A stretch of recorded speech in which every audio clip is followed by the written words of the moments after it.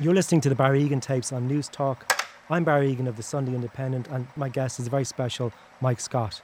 Mike, thanks for coming in. You're very welcome, Barry. Mike, can I just ask you, how would your life have been different if you hadn't stayed in Steve Wickham's spare room in 1986? I'd probably have moved to Glasgow or New York. But before you came over, you said when you came to Dublin that you felt safe. Why? Oh, I was tired of being in the music business, Barry. I was tired of pressure. You were groomed for stadiums at that stage, weren't you? No, I wouldn't say that, but everybody wanted me to do this or that. How can I explain? I was having my first bit of success, and the record label, management, the agency, everyone wanted me to do what they thought I should do, and I was constantly under pressure. And as you know, and as the world has come to know, I like to do my own thing. And coming to Ireland, I didn't come to Ireland to get away from all that. I came to Ireland for fun, but it also provided me a haven, a sort of undergrowth of the spirit where none of those people could find me. And I liked that. I felt very free in Ireland, suddenly free to create myself, to be what I wanted to be. I'd made these 3 records, the first 3 Waterboys albums. The Waterboys, A Pagan Place, and This Is the Sea. Yes, everybody knows them, and they were good records, and I loved them very much. But I was ready to go in a different direction, and I'd met Steve Wickham. I wanted to play more acoustic-based music that we could play the same in the studio and live. I was frustrated not being able to reproduce the music that I made on record on the stage. And Did you feel there was nowhere else to go after the Hole of the Moon? That big sound, studio created sound, like almost cinematic. I took it as far as I could. Really, the ultimate was the song "This Is the Sea." It's got 9 acoustic guitars, mimicking the sound of the ocean, and I love it. But I couldn't go anywhere else. I needed to go somewhere new, and I had begun to get fascinated by country and western music, Hank Williams, and old gospel music. And suddenly, I had this fiddler in the band.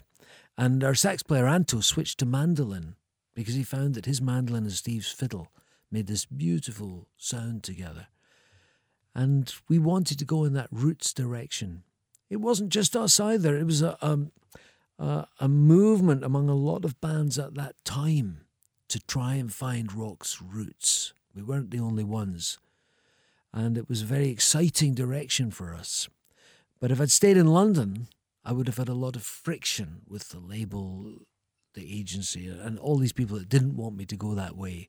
What they wanted was This Is the Sea Part 2. And is that why you like the guts of 4 years, Fisherman's Blues, like 86, 87, Wimble Lane, Dublin, 88, Spiddle, and I think you said you turned your back on stardom and you went west and went wild. What was that like? Well, I never turned my back on stardom. I came back with Fisherman's Blues. It was our best-selling record up till then. We toured around the world with it. I always wanted to sell as many records as I could. Always happy for people to buy Waterboys records. But I turned my back on the machinery. I turned my back on not being able to do what I wanted to do. I fought to be independent. And I'm independent to this day. I make the records I want to make. But was there any, because you didn't have a manager... Was there any? Actually, I did have a manager called Gary Kurfirst. He was a heavyweight American manager. He also managed the Rhythmics, Talking Heads, the Ramones. I liked him a lot as a guy, but as a manager, he just wasn't the right flavour for me, as I quickly discovered after signing to him. And I broke with him, but I was still under contract to him for another 2.5 years.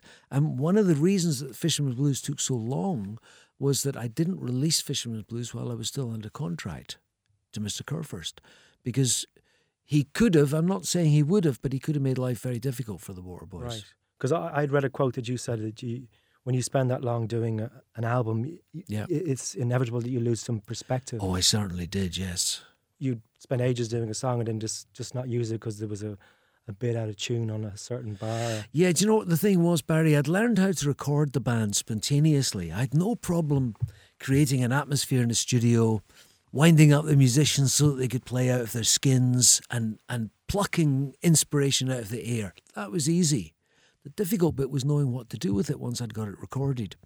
And if I had the skills then that I have now, or if I'd been a young musician in the 1960s when everybody played live in the studio, that was how you made records then, I would have known that you allow faults. Like all the great records you love were full of like Stones, Neil Young, Desire. Dylan records, they're all full of mistakes. You hear false vocal entries, a little bit out of tune, and that's the price you pay for capturing a feeling on a record. But you see, I was a child, a recording child of the 70s and 80s, overdubs, perfection, that attention to detail. And I would have these amazing recordings from Windmill Lane of the band playing all together with such spontaneity and feeling. And then I would try to fix all the bits that were wrong. And I was killing it. I managed to not go too far down that road, but I didn't have the skills to just let it be. Yeah. In 85, there was some sessions that were never released that you did with Dylan. Was on the Knocked Out Loaded album for Dylan. What was that like? We got an invitation to come down and play with Bob in a studio in London. Because he'd heard the whole of the moon. He'd heard the whole of the moon. And his girlfriend was friendly with Anto's girlfriend. And that's how the word came, via the girlfriends. And it was actually an invitation for me to go into the studio. And I said, look, can my two mates come too, Anto and Steve? So the invitation was extended to the three of us. Was that in Jimmy Page's house? No, it was in I've never been to Jimmy Page's house. I thought it was in Jimmy Page's house in West London. No, it wasn't. It was in the Eurythmics studio. Dave Stewart was producing, you see, so it was their studio. It was called The Church because it was a converted church in Crouch End. And we turned up and Bob was there and he was very, very gracious with us. Very, very nice indeed. He wasn't singing, to my great disappointment. He was just playing guitar. And they were working in what I think was probably a very odd and probably unique way for Dylan. They were recording backing tracks, instrumentals, which he was going to write lyrics for later, which I know is not his usual way of working. And I think some of those tracks did come out later, maybe on Knocked Out Loaded or Down in the Groove, but the couple that we played on never came out. And did you have conversations with him about stuff? With Bob? Yeah. Yeah. Yeah. What did you talk about? Do you know, he was very, very kind to us. He had something nice to say to each of us. I can't remember what he said to Anthony, but he had something nice to say to Steve, because you see, when Dylan played at Slane in 84, he had some Irish guests come on stage with him. He had the fella from U2, and he also had Steve Wickham on fiddle. And he remembered Steve. And he kind of bit tactlessly said to Steve, so how's your band doing? Of course, this was in Tuanua, who he'd left under dire circumstances a year before. And he said to me how much he liked The Whole of the Moon. It was thrilling. And then he said to me, have you got any tunes? Have you got any tunes that we could maybe use for a song? And I had to think about this, and I did have some tunes, but even for Bob Dylan, I wasn't giving up my tunes. I was keeping them for the Waterboys. But I did have a tune of something that I wasn't thinking of using. So I played it to him at the piano. It's a reggae track. And he stood at one shoulder and Dave Stewart stood at the other shoulder, and I played this reggae tune. Da-dum-dum. And at the end of it, Bob put his hand gently on my shoulder and he said, you can keep that one. Presumably the story that I'm sure you've been asked about it a million times, 85, Whole of the Moon, you refused to do Top of the Pops. And the rumour was that you were, when the record company tracked you down, you were in a room with Bob Dylan, in a hotel room, jamming. Is that just... It's a wonderful story, and I wish I could tell you it's true, but of course it's not. And a few other myths. Is it true you left a guitar in Windmill Lane for a month just to soak up the vibes? No. If I was going to leave a guitar somewhere to soak up the vibes, it wouldn't have been Windmill Lane. I'd have left it on the Hill of Tara. Yeah. And is it true, this is Carl Wallinger said it, that when were you supporting U2, was it 84, 85? 84.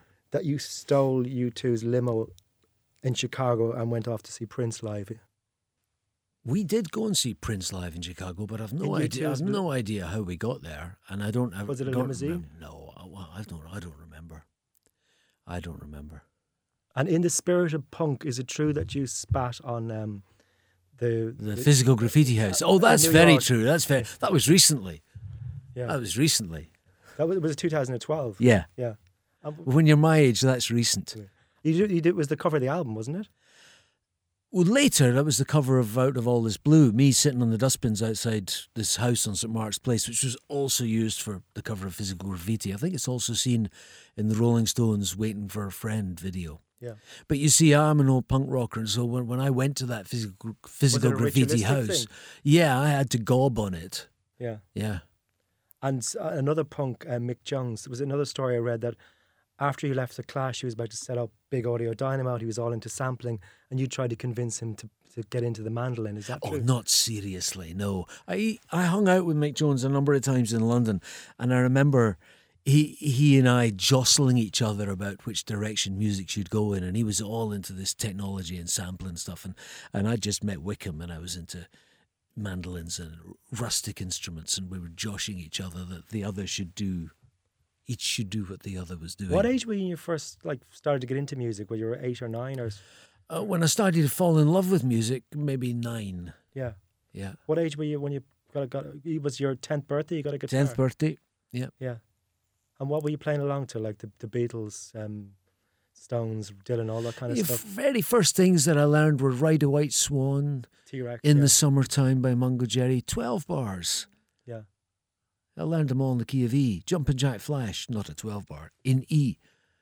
And what was it 14, 15 when you set up your first band?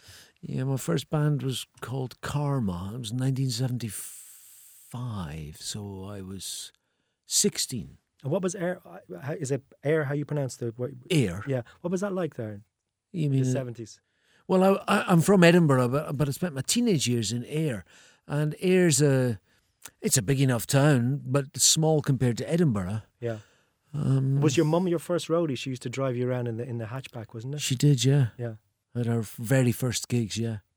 And did your sense of imagination come from? Because I remember, obviously your parents split up when you were very young. You used to imagine you hadn't seen your father. You didn't know where he'd gone. You used to imagine that he was vagabonding around the world, being some sort of bohemian wanderer. I did indeed, yes. Is that when your poetic side started? Oh, nothing to do with my relationship with my dad.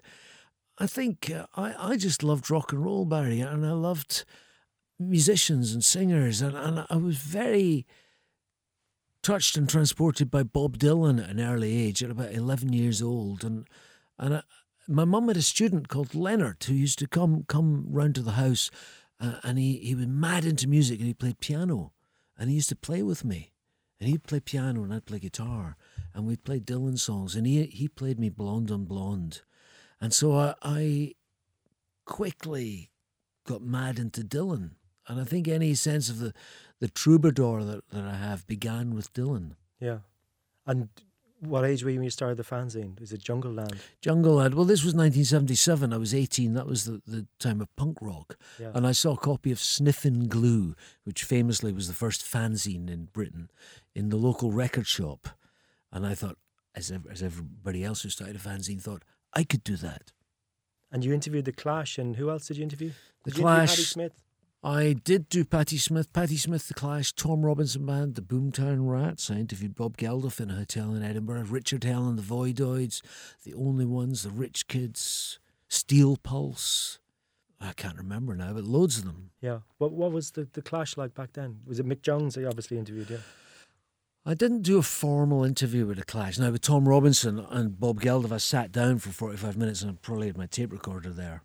But with The Clash, it was more seat-of-the-pants stuff, find out what hotel they're in after the gig, blag my way into the hotel, meet Mick Jones in the bar, few questions, more of a chat, really. Yeah. And when did you decide? Was there some sort of a moment that you said, this is what I want to do with my life?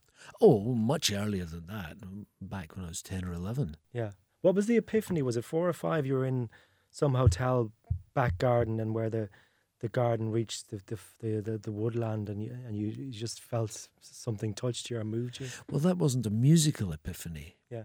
Gosh, you're going back now. When my mum and dad were still together, we used to go to a place called Cromer for our summer holidays. Cromer it's in the Norfolk Broads on the east coast of England. And one year we went to Overstrand, which is a little town close to Cromer, and there was a hotel in Overstrand, and it had a back garden that joined onto a wood.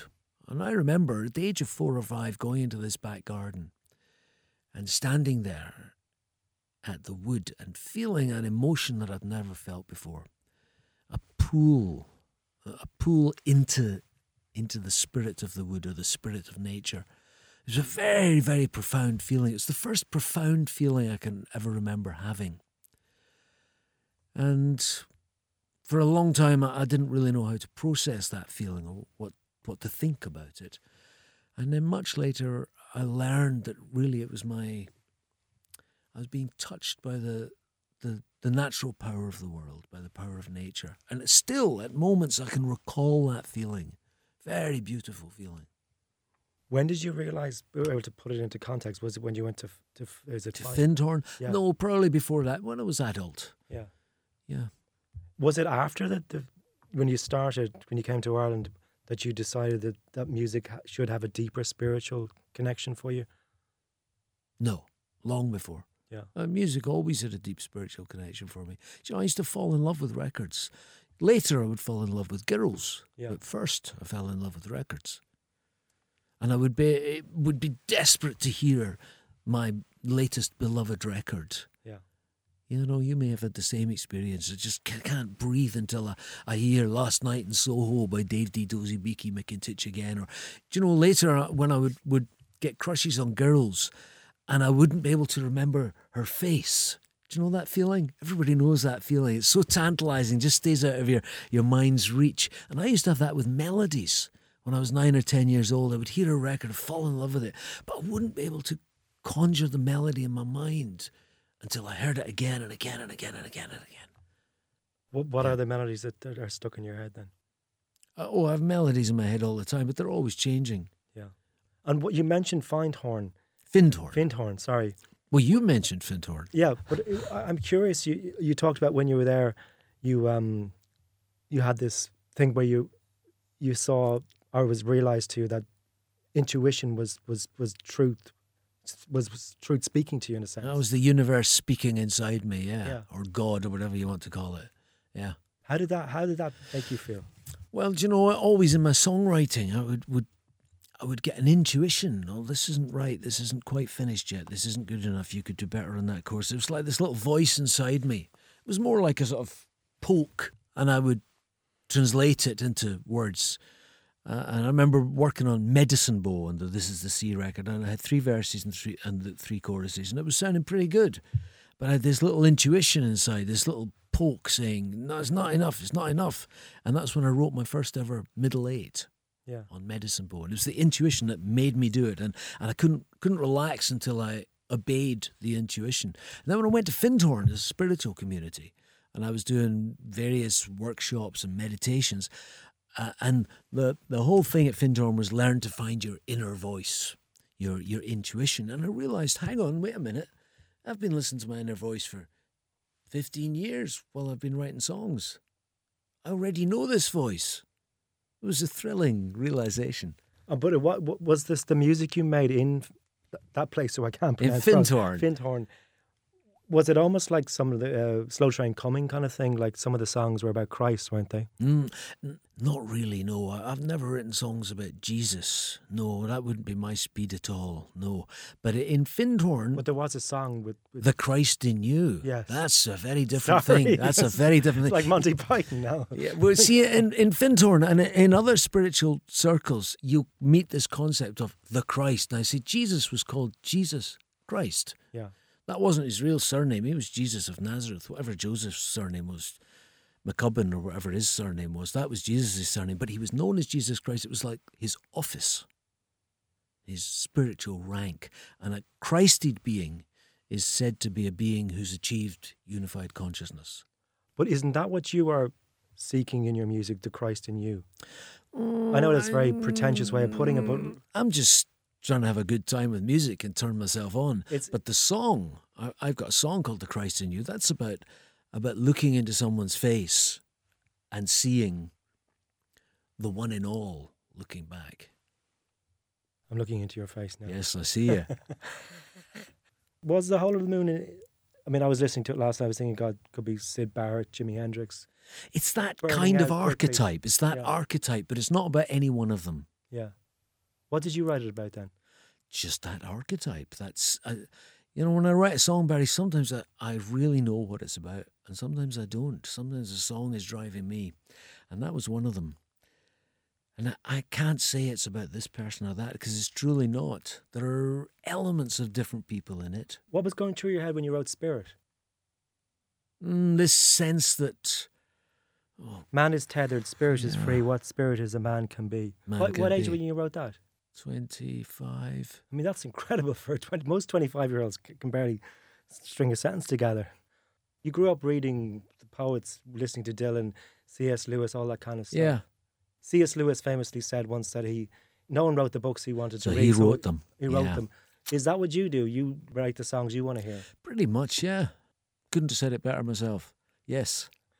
How do you think people see you? There was one interview I read, Rolling Stone, they asked you because of the movement you made after This Is the Sea, you went and did Fisherman Blues, that you were frightened of success. Such bollocks. It's so boring. It's so boring to be confronted with that. Even now, 35 years later. Oh my God, it's so boring. Even though it went on to be a massive success. Fisherman's Blues. Yeah. They'd outsold This Is the Sea. Bollocks. It's just such bollocks. You see, the problem is that when people do things for what seem to be inexplicable reasons, people who haven't had those experiences interpret it through their own filter. Yeah. Do you know, I read a book written about me called Strange Boat. I only read a little bit. A little bit was enough. And the guy was talking about this gig that we'd done in Galway. It was a reunion gig with Anto. And he said Mike Scott told Anto to stay at the back and not play any saxophone. And you know, it was true that Anto didn't play any saxophone at that gig, and he did stay at the back. I had pled with him, please play your saxophone. Everybody wants to hear your sax. But he hadn't played saxophone live for years, and he wanted to play bass. So he insisted that he play bass. But of course, the guy that's writing about it doesn't know that, and he just puts it on me. What's the funniest story you've heard about yourself? Oh, that one you mentioned about Bob Dylan, that's pretty good. Do you see, that's a great story because even though it's not literally true, it's got the ring of truth about it.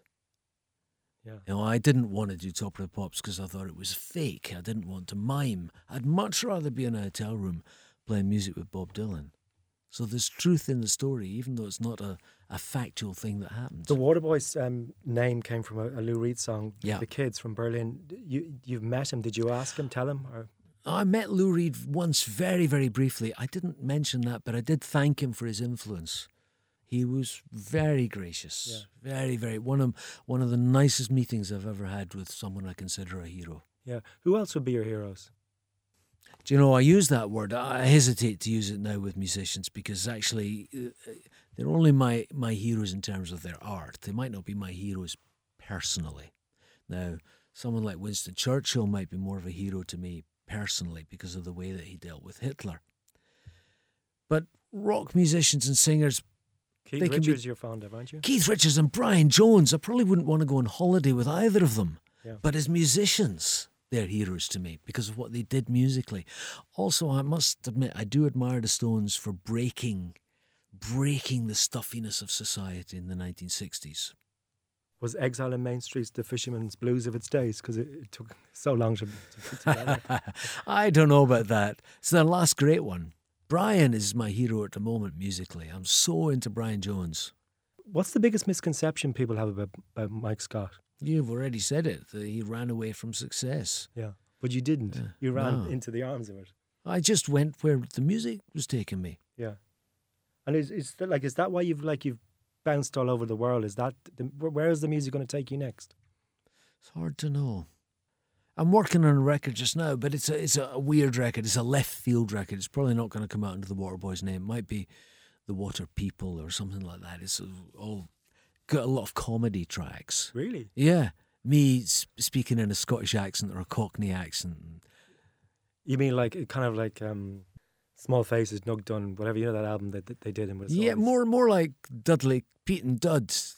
More like Derek and Clive. Yeah. Stuff like that. Very funny. It makes me laugh anyway. But that won't be a normal Waterboys album. If I put that as a Waterboys album, people would be very makes cross. you laugh? What makes me laugh? Yeah. Father Dougal makes me laugh. Graham Norton singing The Whole of the Moon on Father Ted. Do you remember that? Yeah. What about Prince? Did you enjoy? What's it? He covered The Whole of the Moon as well. He covered it twice. I've heard one of his versions. I've heard the funk drum and bass version. But I haven't, to my great disappointment, I've never heard his piano vocal version. I would love to hear that. He did it at Ronnie Scott's Club in 2015. Did you get a lot of people coming up to you and like saying, well, it was because of you that I got into music? Now and then, yeah. People come up to me most days, yeah. Yeah. And Yeah. what's it like? I mean, you've been in Dublin a long time. What's are you still an outsider? I don't feel like an outsider here, Yeah. no. And what do you like as a dad? Well, of course, I'm the best dad in the world, just like every other dad. But the fear was there not a fear in you that your dad, if you don't mind me saying, it probably wasn't the best dad in the world? It wasn't the best dad in the world to me, although after I tracked him down, he was a very good dad.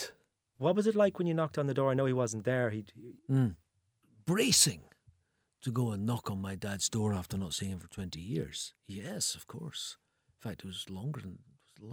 Was it 25, 30 years. 98. And you spent years like going trying to track him down.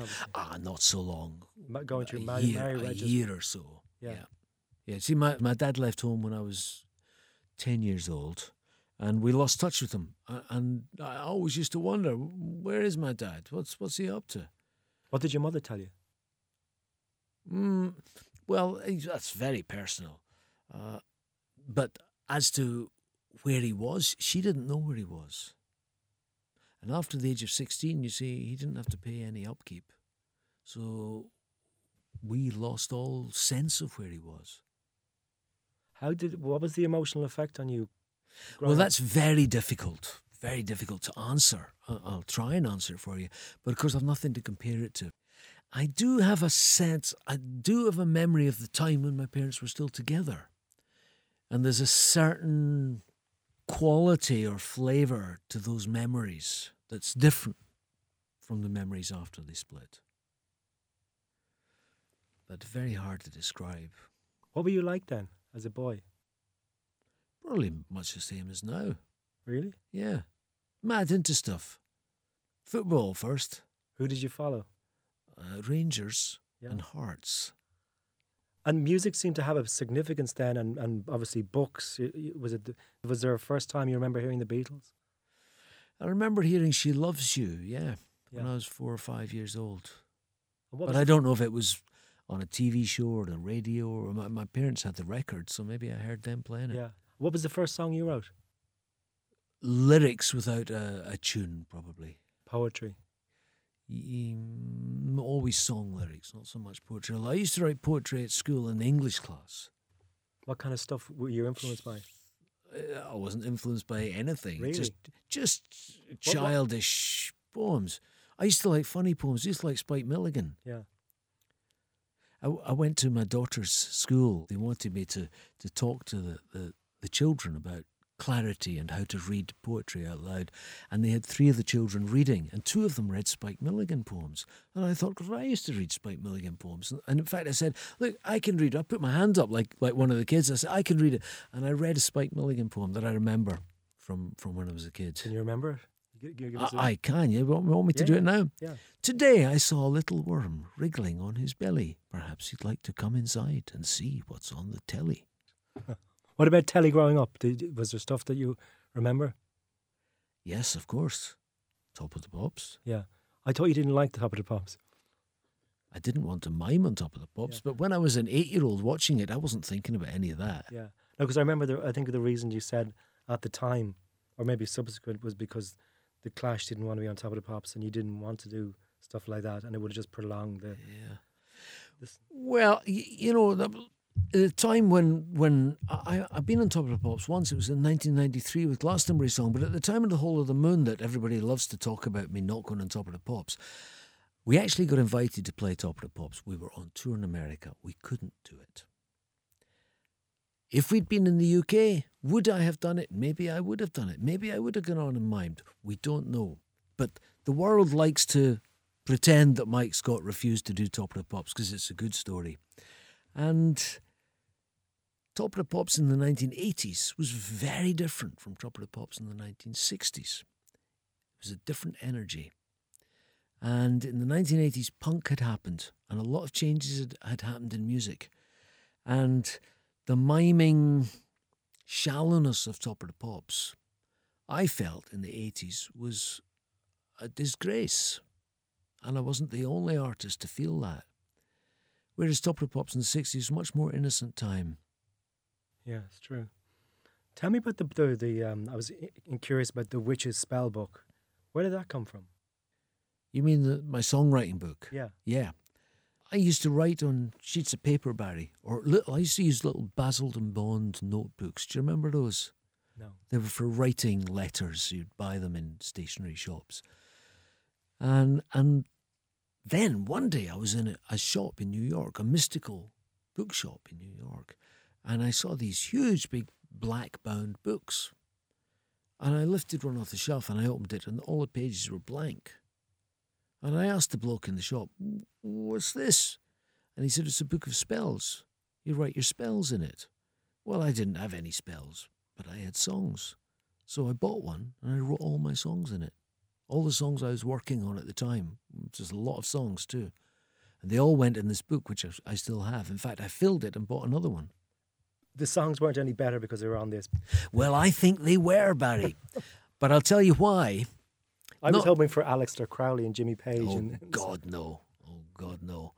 No, that wouldn't be my speed at all. But wasn't there a story that, or maybe you were just winding the journalist up, that you thought you assumed that Bono thought you were some sort of occultist because Oh, I think that's what he thought, yeah. Why? Because I clearly wasn't coming from the same school as him. And I always thought that he thought I was some kind of weird occultist with my songs about Strange Boat, but my denials that I was a Christian. So a Christian like him, he probably puts me down as an occultist. Okay. But that doesn't mean I am one. He owns this town, so be careful. I'm joking. But are you, what do you believe in? I believe that there's one consciousness in the universe, and we are all little bits of it walking around. And that in our moments of great insight or great emotion or transcendence, we get a glimpse of that truth. And at those moments, we feel love and we feel united with everybody. And those are great moments. And one of those moments can keep me going for 10 years. Really? Yeah. The memory of such a moment. I've had some in my life. I suspect you have too. Could you describe one of those moments? Well, I have moments like that with my children. Yeah. Quite regularly. The kind of God can be in the ordinary, whatever that means. Absolutely. Yeah. And if God's not in the ordinary, what use is it? He's not going to be a thunderbolt. No. Mike, come out of there. That's right. It doesn't happen like that. Yeah. So being in this mad business called the music business, how do you keep your compass working? Well, no, I just learned over the years how to live a semi-normal life and have a strange job as an artist. I've learned how to blend them. And you take the blows. It's not always going to be smooth sailing. And sometimes the wind blows the wrong way and you get knocked overboard and you just have to get back on the fucking boat. And that's it. That's all there is to it. Okay, Mike, thanks for coming in. It was great talking to you. You're welcome, Barry. That was a roller coaster, as always.